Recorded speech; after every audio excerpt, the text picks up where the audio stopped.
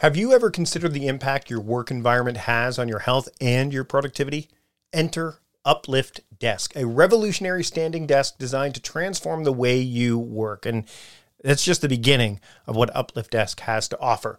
With an emphasis on ergonomics and customization, Uplift Desk offers a solution that caters to the dynamic needs of modern professionals. Whether you're coding, designing, or podcasting, like I am right now, the flexibility to switch between sitting and standing can significantly enhance your focus and vitality. What makes Uplift Desk stand out is not just their commitment to quality and innovation, but also their dedication to creating a healthier workspace. With options to customize from over 100 desktop materials and a plethora of accessories, Uplift Desk ensures that your work setup is uniquely yours, promoting better posture and movement throughout the day. And here's an offer to get you started on a healthier work journey starting today. Go to upliftdesk.com/timecrafting for 5% off your order. That's upliftdesk.com/timecrafting to get 5% off your entire order. Your health, your productivity, your future self will thank you. Again, that's upliftdesk.com/timecrafting and get 5% off your entire order today. Have you ever had that heart-stopping moment when you realized you forgot the password to a critical account? I have, and that's exactly why I switched to 1Password years ago, and honestly, it's been a game changer. I can't do without 1Password, and I know that if you give it a try, you will feel the same way. And when you support our sponsors, then you support the show. So I encourage you to check out what 1Password has to offer. One of the things 1Password has to offer is it combines top-tier security with an award-winning design, making password management a breeze for anyone, anywhere. From the moment I started using 1Password, I said goodbye to the days of resetting passwords and worrying about security breaches. You see, 1Password isn't just about convenience. It's about saving you from the real cost of data breaches and the daily time suck of password resets. It works seamlessly across all your devices, filling in passwords for you so that you can sign in with a click. And the best part, all you need to do is remember one strong password that protects everything else. I've been using 1Password for as long as I can remember. My family is using it. Everyone in this household has bought in. It's, again, a game changer. It's completely transformed how I handle my digital security, and my family feels the same way.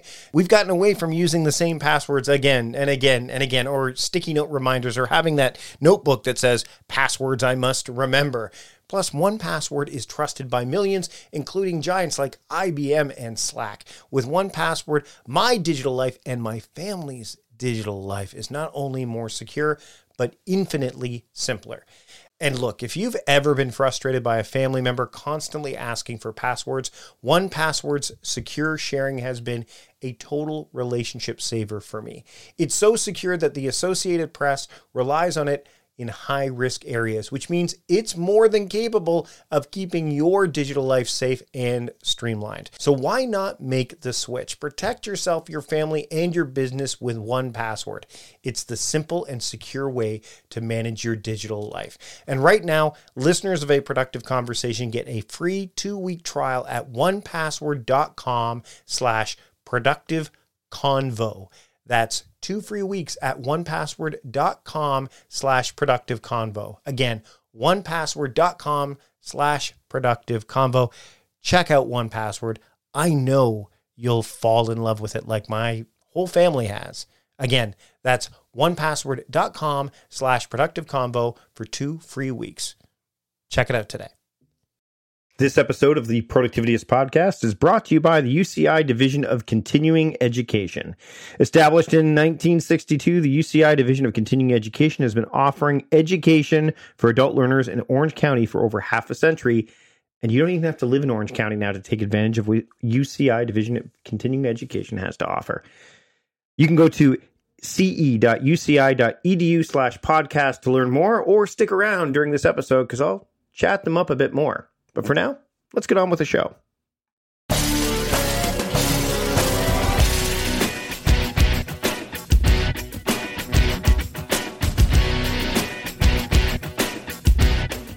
Welcome to the Productivityist Podcast. I'm your host, Mike Vardy, and this week on the show, I'm joined by Carl Honoré. Now, I haven't talked to him since I was doing my old productivity parody stuff, and it was a real treat to be able to talk with him. Of course, he's the author of several books, including In Praise of Slow or In Praise of Slowness, depending on where you live, and The Slow Fix. And his new book is called Bolder, Making the Most of Our Longer Lives.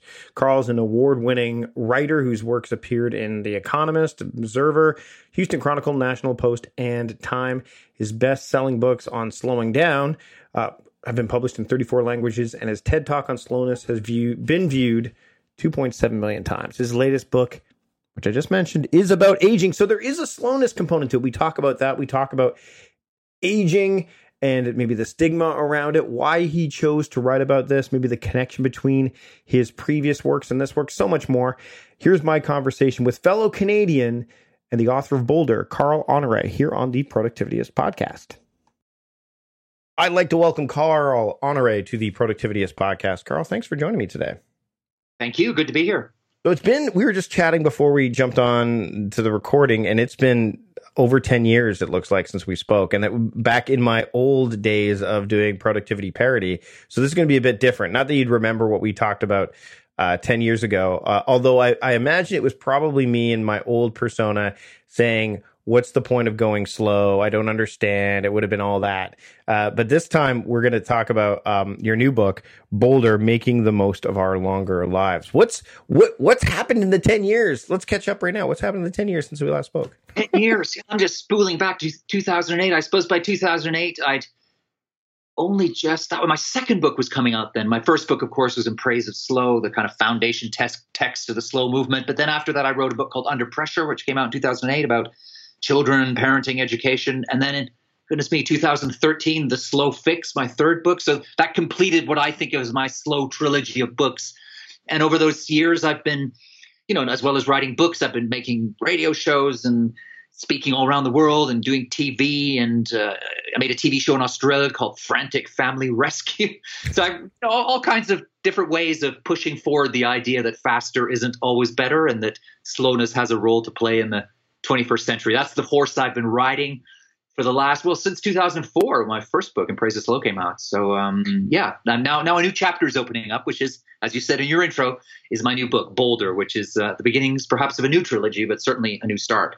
So let's dive into that a bit, because there is definitely a connection between your last, the books that brought you to this point. I mean, the idea of slowing down and, being more deliberate, and now we're talking about, aging, right? Like the idea of we're going to be living longer. It's my grandmother, as of this recording, she passed away, I think, 2-3 weeks ago now.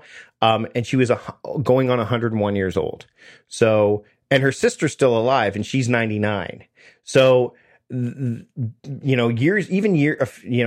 15, 20 years ago, that concept was even more rare, right? We are living longer. What led you down to this path of saying, now that I've explored this, I want to kind of explore our lifespan and how we can make the most of our longer lives? Well, my books always start from a moment of personal epiphany or a wake-up call. And the same applies for this new book, Bolder. And my wake-up call came when I was at a hockey tournament, a ball hockey tournament. I played ball hockey. I live in London, but I still keep up the Canadian tradition of playing ball hockey. I was at a ball hockey tournament up in the north of England at a kind of hard scrabble, blue-collar town. And I was captaining my team. I was 48 years old at the time, and I was playing well. We were in the quarterfinals, and I scored a goal off a face-off, and I was floating on air. And we got into the semifinals, and I went into the dressing room, and one of the organizers of the tournament was flicking through player profiles, calling out, who was, he discovered that, this youngest guy at the tournament was 16, and someone said, well, who's the oldest? And it turned out it was me. And it was one of those moments, almost like an out-of-body experience, right? Mm-hmm. Suddenly, just that knowledge that I was the oldest player out of whatever it was, 240 guys playing there, it just hit me like a ton of bricks. And I went back and played the semifinal. I didn't play as well. We got knocked out. And on the way back home to London on the train, I just began to think about why the number meant so much to me. Why it shook me to my core, thinking that I was old. I think it all comes to all of us, doesn't it? In the end, at some point, that feeling that you're suddenly old. And I began just to wonder why I felt as bad as I did about my age and what it meant, and should I be feeling worse? And as I began to unpeel my own feelings and look at the bigger picture of the culture we're in, it became clear to me that we have created a cult of youth, right? I mean, we all know that. In the same way as in my earlier work, I was taking on the cult of speed. I guess with the new book, what I'm doing is taking on the cult of youth. And I think the flip side of this cult of youth is that we've created a chamber of horrors view of aging, so that the culture is constantly telling us that from the age of whatever it is, 30, 35, finished at 40, whatever, wherever the start line is, from then on, it's just an endless spiral downwards of decline to dementia, depression, decrepitude, digital ineptness, all the things nobody wants to be. And I guess I had bought into that narrative a little bit, quite a lot, I think probably is the case. And I guess what I wanted to do with Boulder was to work out whether it was true, whether it really was all bad news waiting for me down the track. And the good news is that I discovered that it's not, right? That there's a very good news to tell about growing older. And that in fact, here we are in the early 21st century, we are entering a golden age of aging. Let's explore that a bit, because I think one of the things that I've found, and I was watching Bill Maher talk about Stan Lee and comic books, and the sheer outrage that adults had about him kind of mocking comic books and not calling them real literature. And then his rebuttal was basically him doubling down on it and saying, if you're in your 40s, as I am, and you're reading comic books, grow up. Don't be so childish. And the idea of being childish, it comes up as you get older. You're like, oh, don't be so childish. But I think I'd love to hear your thoughts on that. Is the idea of like either holding on to or exploring things that would otherwise be associated with people that were either children or people that are younger, me reading Green Lantern comics or watching superhero movies or, doing, adventure travel and things like that. What is this kind of stuff? I've had a chance to go through the book a little bit, but can we dive into that a little bit? Yeah, sure. I mean, I think that's one of the things that holds out hope for all of us now, is that we've, through history and into the early modern period and through the 20th century, we created a very rigid 3-stage life path, right? So you were locked into this straitjacket where the early years were about education and learning, the middle years were about earning and building a family and doing all that, and then the third stage was pensioned leisure, right? And that made sense probably through the industrial era, when people would finish working in the early 60s and then probably be dead a few years later. It makes no sense in a world where your grandparents, you were just talking about there, or your aunt, are living to 100, right? And so one of the things that's shifting now as the tectonic plates move is that we're moving away from that rigid 3-step formula or path to something much more fluid, opening it up so that you can read comics at any age, so that you can start a master's degree in your 50s, or a family in your 60s, or take up kite surfing in your 80s, or become a volunteer in your 20s rather than waiting till you're a pensioner. And I think what's happening now culturally is that we're throwing all those pieces up in the air, and they're coming back down again in a way that gives people the wherewithal, the freedom, the permission, the space, the right even to define what their life is going to look like at every stage. So if you want to live a certain way in your 30s, read comics, that's fine, right? And I think culturally that's becoming more and more acceptable. I just did a concert, like a music festival in London a little while ago. It was Paul Simon playing, and Paul Simon goes back. I remember him I'm 51 now, so I remember him. Simon and Garfunkel. Mm-hmm. I mean, obviously broken up by the time I was, but I used to listen to their stuff. I went along and saw him singing in Hyde Park in London, and it was. There were kids there from teenagers all the way up to 80 somethings, and I think that's where we're moving now. Is that just one example that I think underscores how the cultural barriers between the generations are tumbling, and how we're flattening things out and opening them up. One example is that Amazon and Netflix now no longer profile their users based on age; they do it based on taste. And I think that's very revealing now. We're moving into an era where what matters now is not the birth certificate, right? Matters not is what age you are. What matters is what you watch on Netflix, the books you read, the music that moves you, the food you cook for the people you love, the places you like to travel, the work you do, the politics you espouse. That's what's going to define you, whether you're in your 30s, 40s, 60s, or 80s, not your age. And I think that's hugely liberating, right? That's part of the reason I feel so optimistic about where we're going with aging, and why I do talk about a golden age of aging is we now have it within our power to design our own way of growing older. And we've got so many levers to pull to do that growing older thing better that there's every reason to be upbeat. My friend Steve Dotto, and he's a fellow Canadian as well. He's been exploring, and I'll link to some of this in the show notes as well. But the idea of the gray wave, of the idea that and he's been. I remember watching him when he was doing the infomercials for the not infomercials. He was doing a show for the Knowledge Network, and his Dotto Cafe, the Dotto show that he had. I don't know if you ever got a chance to see it when you've been out of Canada probably longer than the. And it may not have been something that you saw. Yeah. But his thought process is the idea that and I'd love to hear your thoughts on this as well, is the idea that people who would normally finish up their career, right? They're done. All of a sudden they're like, well, now what do I do with my time? Like I'm 60, I'm in my 60s, in my late 50s, 55, going into quote retirement age. Now what am I going to do? And I know you explore a little bit of this in the book. I would, as well, the idea of like what the opportunities, it seems to be, are to explore like more creative pursuits and some of the stuff that maybe you were kind of pushed out of. For at least for the current era, is more prevalent than ever before, right?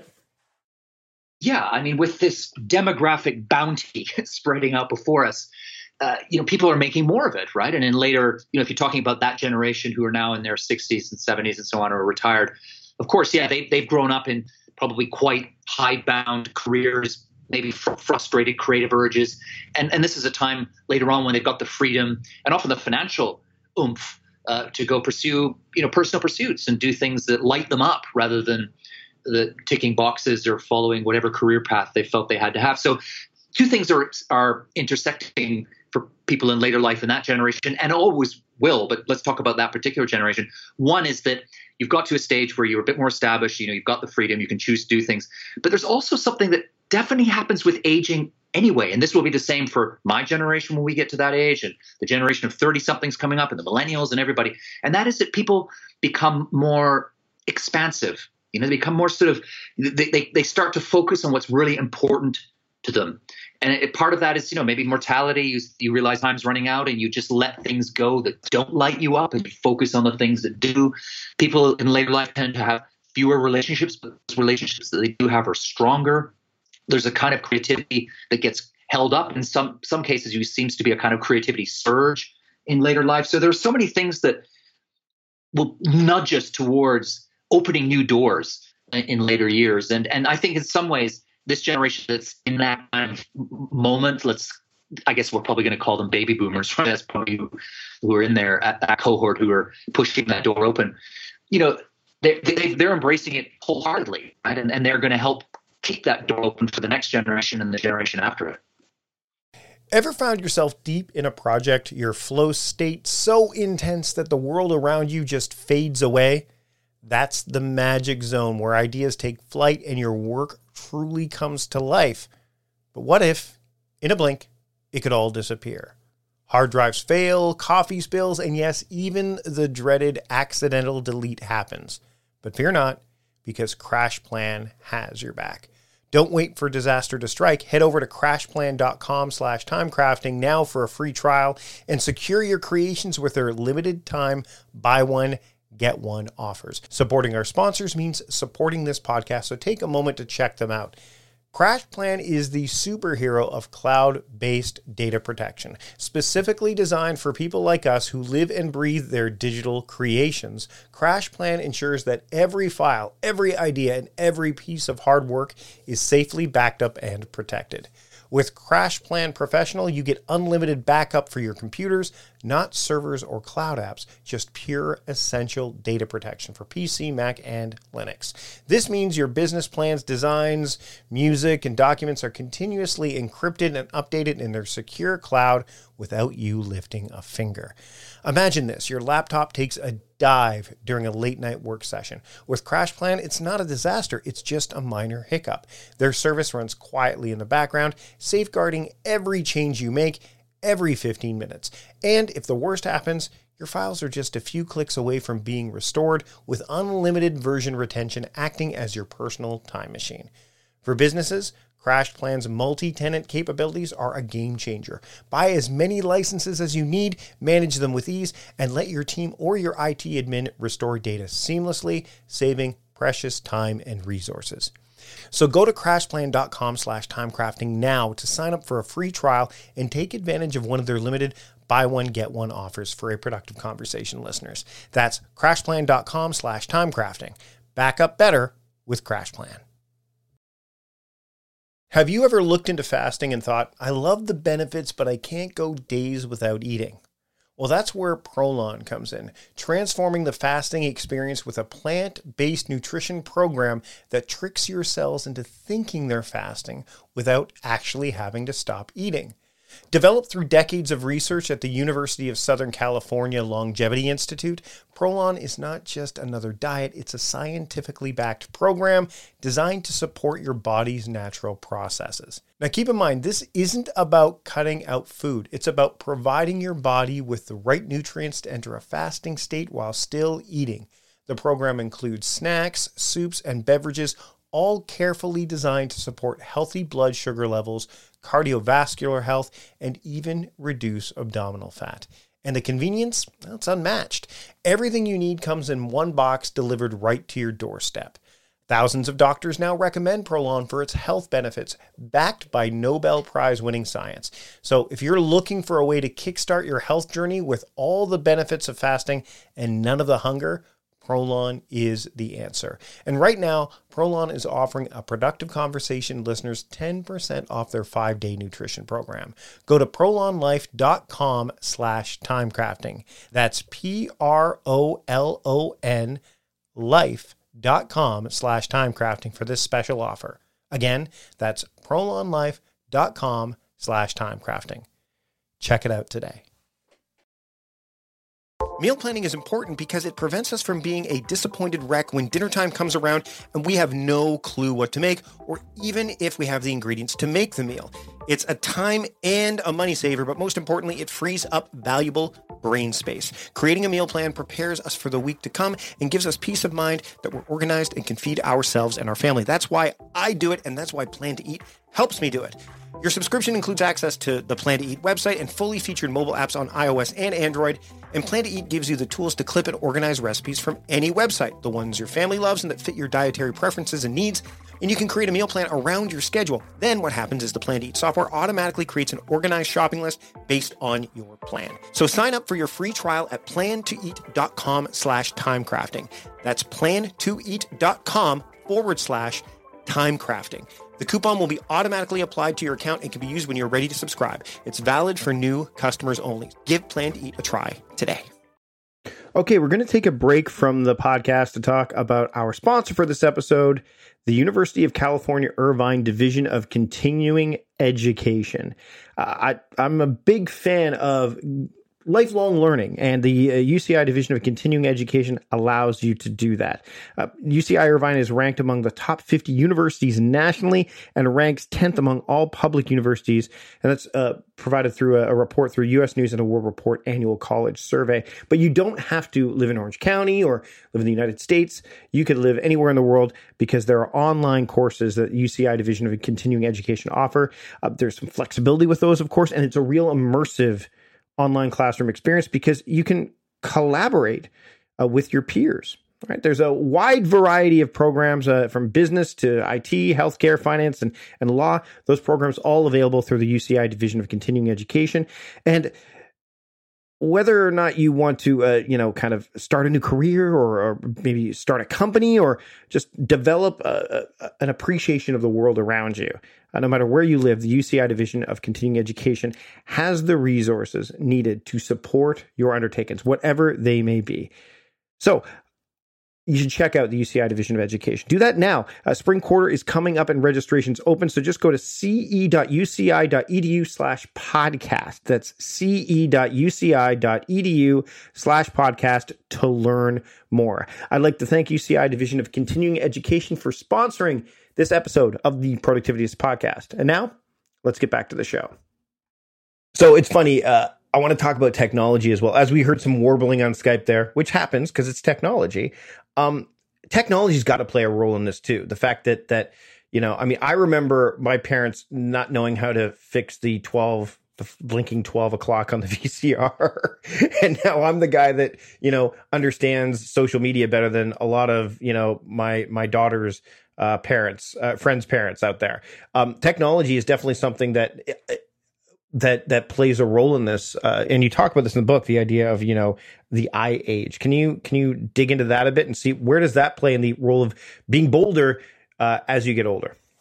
Well, I think technology is a gift, for people in later life. I mean, for one thing, it allows you to get out into the world and explore the world, especially if you're really late in life and maybe your body isn't as mobile as it was before. Technology gives you wings, right? Whether it's Google Travel or Google Earth or just being in chat forums and all the kind of things, or gaming. And you're finding more and more people, in their 50s, 60s, 70s and above taking up things like gaming or even just, a traditional game like Scrabble that you can play online.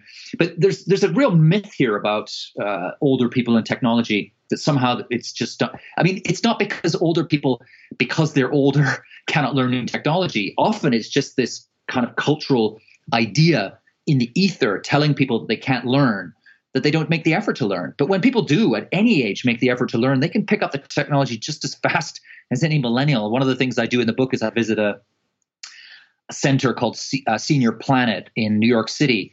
And I went along to see kind of website development class for older people. And it was full of people, from their late 60s up to their 80s. They were picking up this website stuff just as fast as I would have, or as my daughter would have, right? And I even in my own family, when my mother, who's now late 70s, she comes to stay with us, and I tell you, she's as nimble and dexterous on her iPad as anyone else in this household. And in fact, she probably spends more time looking at screens than her teenage granddaughter, right?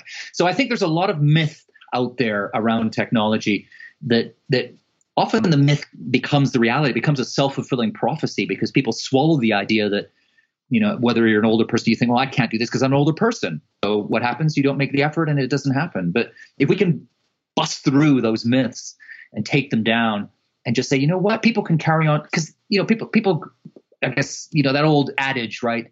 The old saying, you can't teach an old dog new tricks, isn't even true for dogs, right? I mean, people can go on learning all kinds of stuff right up until their deathbed. And the same is true for technology. And a big part of what I'm looking at in the book is the paralyzing, stultifying, deadening effect of ageism. That if you have a bad view of aging, if you think growing older is going to mean loss, decline, inability, all that stuff, then it will. It will become its own prophecy, right? It will fulfill its own prophecy. And that's very true with technology, I think, and learning that go hand in hand. If you believe that you can learn, you will, however old you are.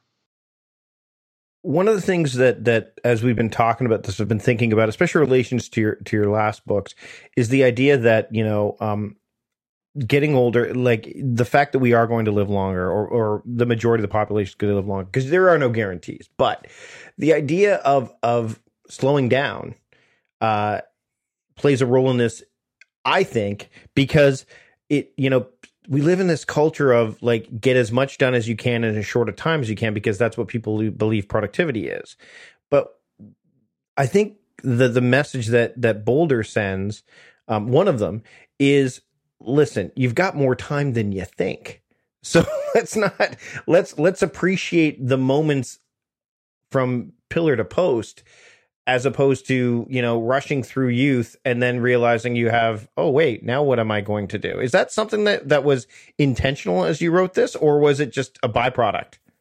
I think it was almost like a byproduct, because part of me was thinking that I was going to write a book that wasn't about slowing down. I'd already written 3, and I came at this from the angle of, the hockey, a moment of epiphany and stuff. And I wasn't really thinking so much about slowing down. But of course, as I dug and drilled deeper into the ideas and the research and the experience that people have of growing older, it became clear that one of the dimensions of what I was going to be talking about would be slowness, because of course, as you grow older, some things do slow down. You're physically, we have got just less physical speed, less explosive speed.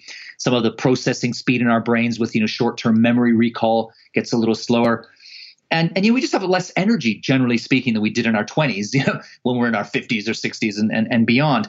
And in a culture that preaches faster is better, do more and more, do everything at once, that slowing down can look like failure. It can look like catastrophe. It can look like apocalypse.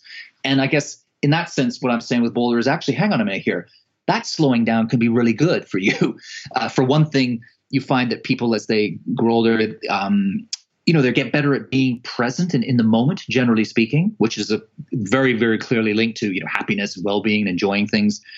People tend to get better socially, so that being able to listen more attentive to other people. Social acumen generally improves. In fact, there's a link here to productivity, which is that they've shown that in jobs that are based on social skills, productivity improves as we age, right? And I think I would argue that part of it is that people are just a little more slow. They're more willing to let the other person speak, to engage in a way that when you're very, very fast, you just lose. You lose those human connections, those bonds. And I think one of the things you see through my earlier work, which was that when you slow down and you're living at the right speed for you and so on, that one of the benefits and payoffs is that you're just happier, right? You're just enjoying your life instead of racing through it. And I see that as well with the research for Boulder, is that when you look at which age cohort reports the highest levels of happiness and satisfaction in life, it's the over 60s, right?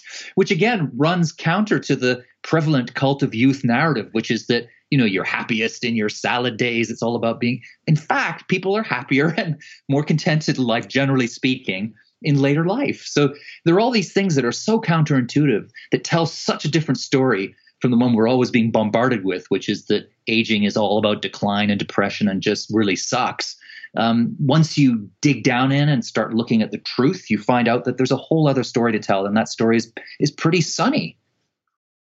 What are some of the things that you recommend people can do now, no matter what age they are, so they can live bolder? Because we're going to be here longer, and if you want to be here longer, because there are elements that can keep you from that, what are some of the things that people can embrace? Maybe pick one that you found that during your research with the book that was maybe a bit unconventional or counterintuitive that you wouldn't have thought. Sure. Well, yeah. Okay. Well, a counterintuitive one that I wouldn't have thought would be, or that hadn't occurred to me actually, was when people say, well, what can I do to age better and help everybody else better, is to change the language we use.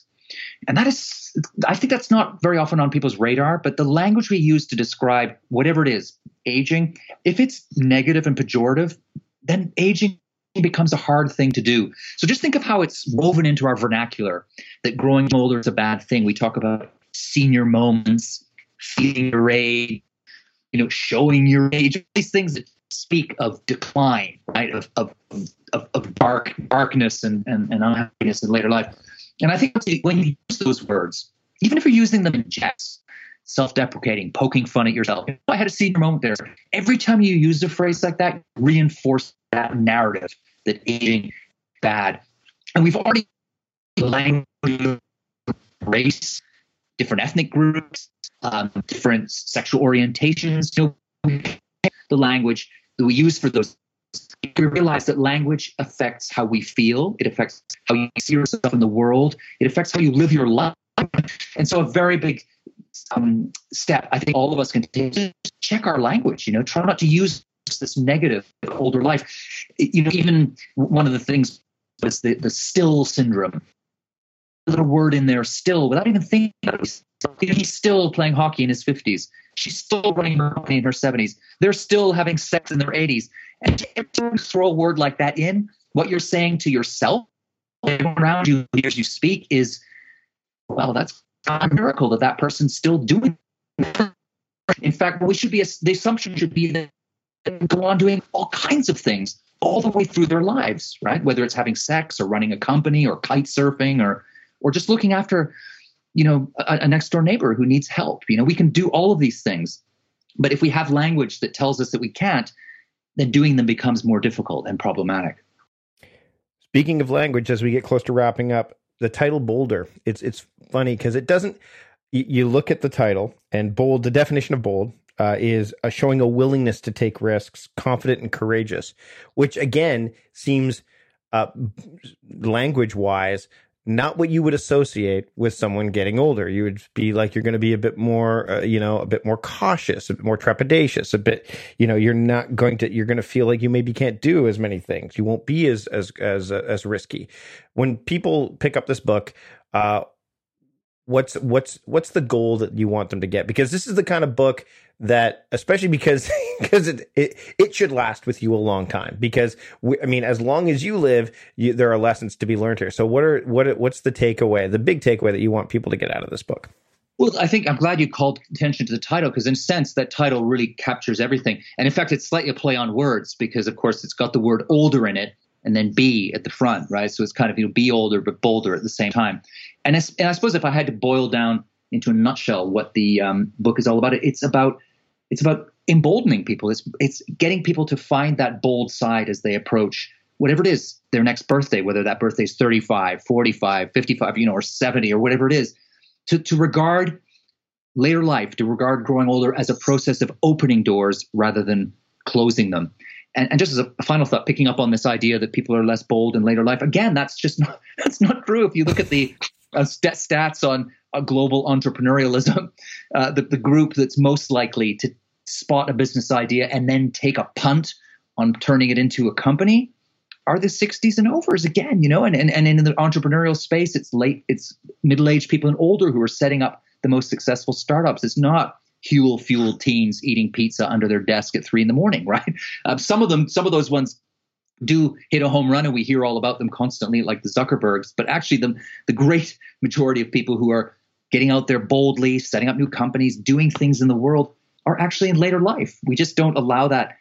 We don't allow them the visual space. We don't allow that to become part of the conversation we're having about the society we live in. But the more we do, the easier it becomes for people to do it. So I guess what's the message? Let me put it this way. I wish that I had written this book 20 years ago in my 30s, because it would have saved me so many years of angst, worry, and dread that were all completely pointless, right? About growing older. I would have grown older to my age now of 51, feeling much more hopeful and probably a little bit bolder than I have been, if I hadn't had that millstone of ageism around my neck. That's what I want to lift people off people's necks and shoulders and give them that courage to go out and work out what aging is going to mean for them and to be the best version of it.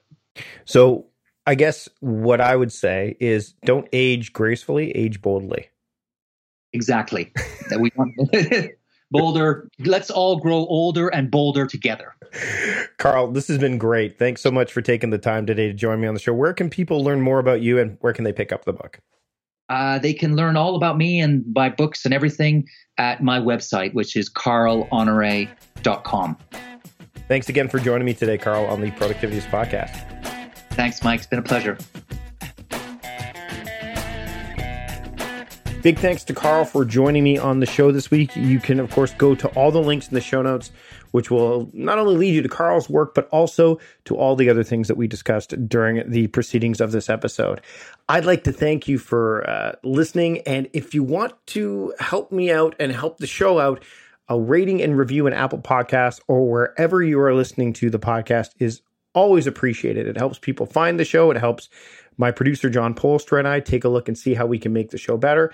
It's a win-win all the way around. So if you have a moment, a rating and review in Apple Podcasts or wherever you're listening to podcasts would be greatly appreciated. It's super quick to do, and it means a lot. What also means a lot is subscribing to the show. So if you are listening to this in Apple Podcasts and Overcast and in wherever you are listening to this show, if you just click on the subscribe button, then you're going to get every single episode that is coming from this point forward. And you can also make sure you can go back and listen to other episodes as well, but you won't miss a single episode. So subscribing to the show is another way that you can kind of show your appreciation for the podcast. I'd like to thank you for joining me. And I'd like to thank my producer, John Polster, for putting the show together. I'd like to thank my production team for getting the show notes and all that stuff sorted. And I'd like to thank Carl for joining me this week on the show as well. That's it for now. I'm Mike Vardy, the host of the Productivityist podcast, reminding you to stop guessing and start going. We'll see you later.